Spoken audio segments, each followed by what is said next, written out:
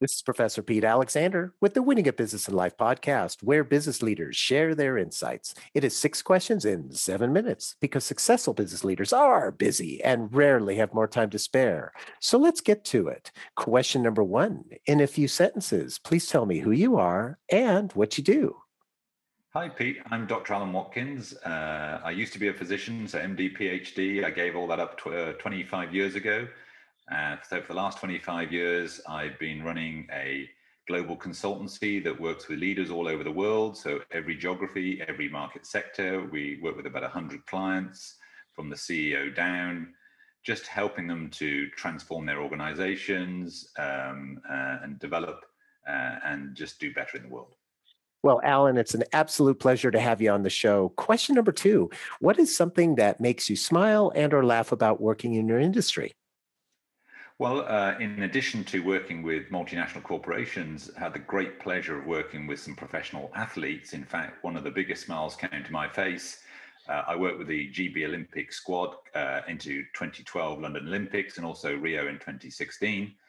And about 3 months before the 2012 Olympics, I was asked to go and help the GB rowing squad.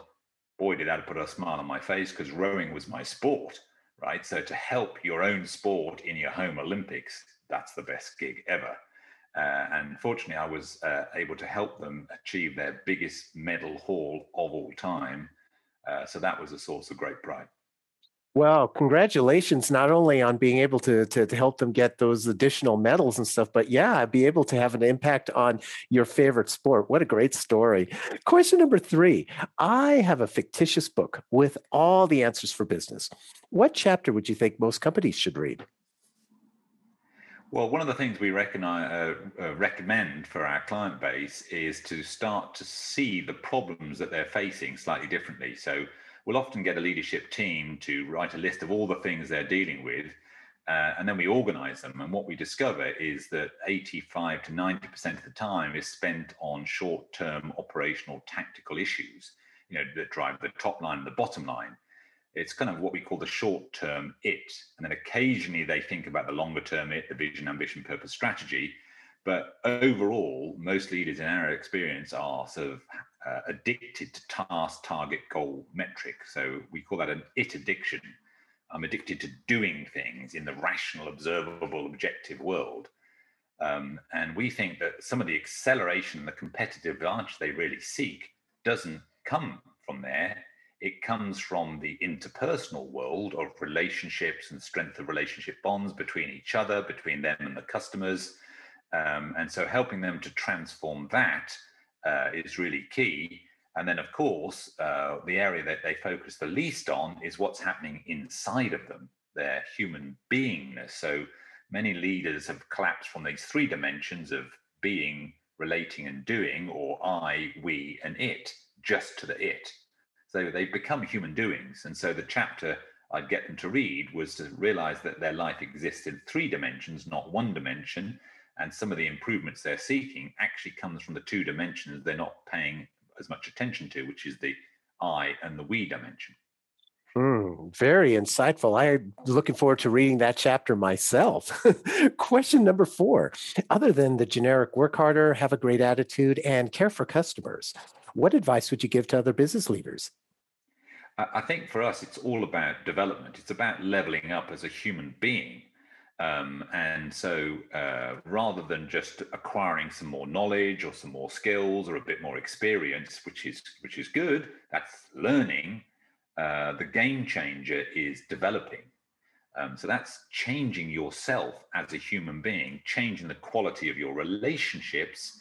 And if you change who you are, if you become more mature, more sophisticated, more capable, and the relationships between you and the rest of the exec team or you and your customers gets much stronger, that will transform your business. So it's increased sophistication in the I and increased sophistication in the we to drive a transformation of the it. So one of the things I suggest to leaders is that actually as a neuroscientist, I could show you how to double the speed of your thinking. So you could learn to think twice as fast as you've ever thought before and treble the quality.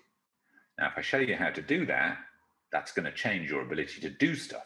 They go, yeah, that will completely change my ability to do stuff. So when was the last time you had a meeting with yourself to figure out how you double the speed and treble the quality? Well, I've never had a meeting with myself. Well, why not? Too busy doing things. There's the problem, right? Is we're addicted to doing things. And the thing that would cause the greatest advantage to us, which is changing who we are as human beings, moving up a level and up a level and up a level, we haven't even got time to consider how to do that.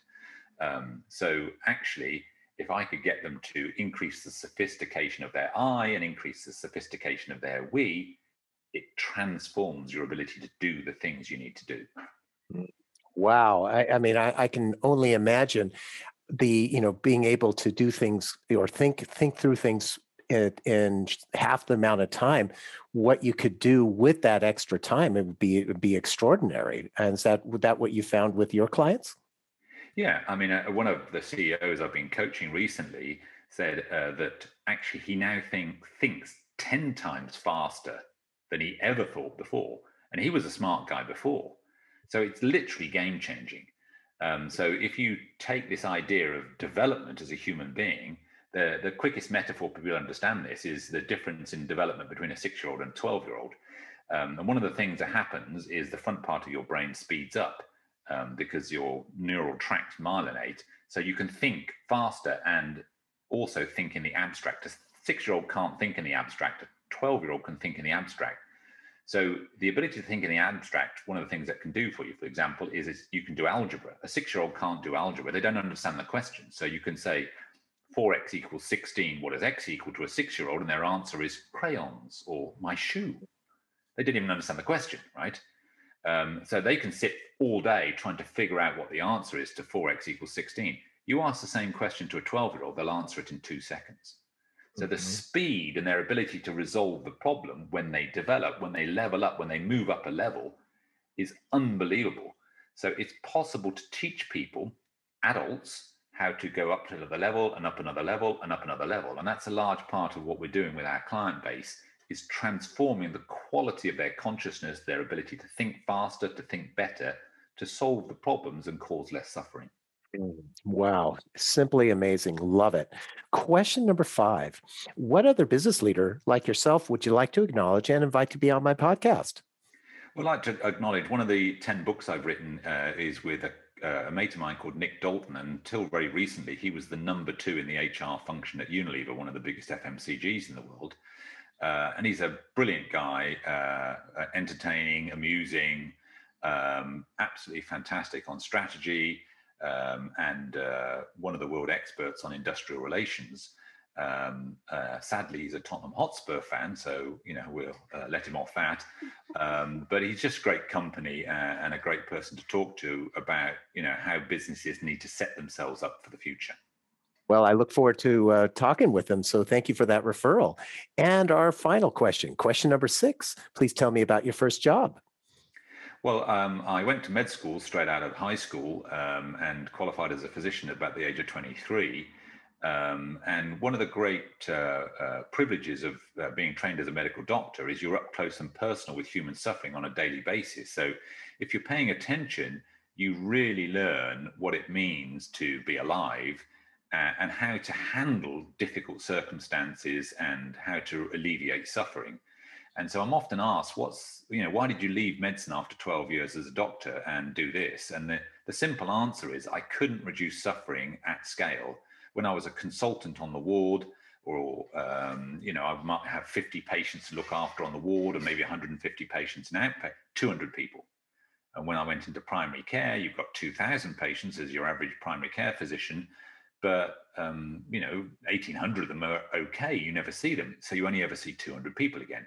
So it just wasn't enough scale. So for me, it's always been about reduction of human suffering at scale.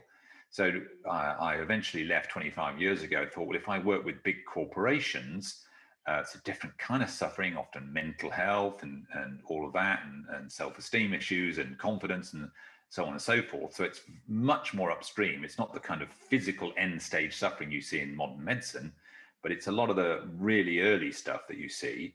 And some of our clients have 350,000 employees. So if we improve the quality of leadership of that company, we potentially reduce the suffering of 350,000 employees. If you take the families, that's maybe 1 million people. You take the supplier base, that's 5 million people. And that's one client, and we work with 100 clients. So for me, it was always about, the reduction of human suffering. So my first job, I learned what that really was, what suffering was. And so I'm sort of driven by compassion really at the core of me and the company to reduce human suffering. And we do that by accelerating human development. So as people become smarter and wiser and more perceptive and more insightful, they make better decisions and cause less problems for themselves and their employee base, their customer base, and we start to build a better world, which is to the benefit of all of us. Absolutely love it, and it's amazing, just hearing the mathematics that you're talking about to reach that scale, and it's wonderful that the impact that you're having. So thank you for that, and Alan, thank you so much for being on the show. How could people find you? They could Google me, just Google Dr. Alan Watkins. They'll probably find some of the TED Talks I've written. It's been seen by a few million people, those TED Talks, just about what you can do to improve the quality of your life. Go on Amazon, you can find any of the 10 books I've written on a whole variety of different subjects, from leadership issues to change, to the past, present, future of HR, to how to solve the world's toughest problems, what's going on with the food industry, why politics is broken. Any of those books, you can find that, or you can just contact us directly through our website, complete-coherence.com. You can follow us on LinkedIn or Twitter. You can go and see our YouTube channel. So just reach out. We're a pretty friendly bunch. We're very responsive, and we've got a load of stuff that can help you. We're just about to bring out a well-being app that we're really super excited by. So watch out for that. Where we can put the power of transformation in your hands on the app. Ooh, it sounds very exciting. I'm looking forward to that app myself. And this is Professor Pete Alexander with the Winning at Business and Life podcast. Get hundreds of amazing business insights from previous guest episodes on your favorite podcast app. Thanks for listening.